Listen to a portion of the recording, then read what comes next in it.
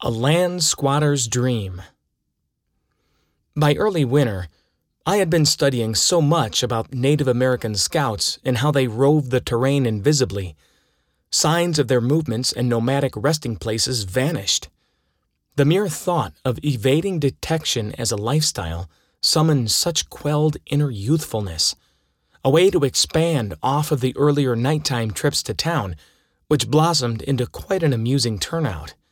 And amusement serves always as my proverbial carrot on a stick. With such scouting topics being a nightly focus, I seriously considered spending an entire month living elsewhere unseen. The options were many: state land, neighbor's property, up in the mountains near the ski resort. Each had its own advantages and disadvantages with different risks of discovery. The risk of discovery itself enticed me. I focused in on the neighbors' adjoining property, not the neighbors who let us keep the Aloha parked in their area. That would be weird. Instead, the ranchers to the northwest.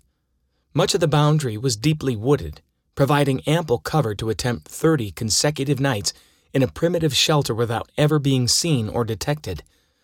The motivation was mostly just to see if I could follow through to completion and for the journal-worthy actions that accompanied. Additionally, if an unpleasant social setting in the future begged for awkward excusal, could there be a better story subject to achieve the coveted result? Some awful party with pretentious attendees? Hi, Brad.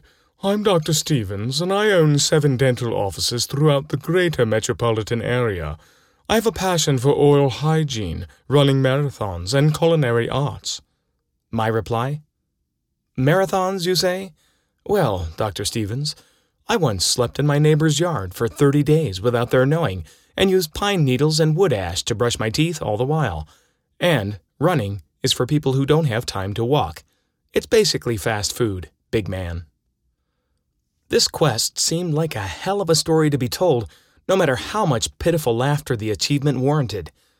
The section, being heavily considered, provided quick access to our main trail system and the tracks. A fertile setting to slip away for resupply and seek minimal amenities.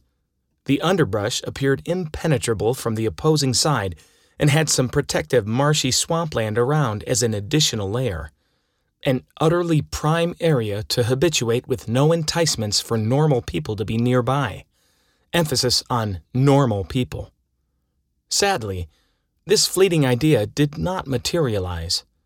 Once some wheels spun in motion, the realization came quickly that I was no scout, and having to forego a comfortable bed for 30 days served as the biggest deterrent after careful examination.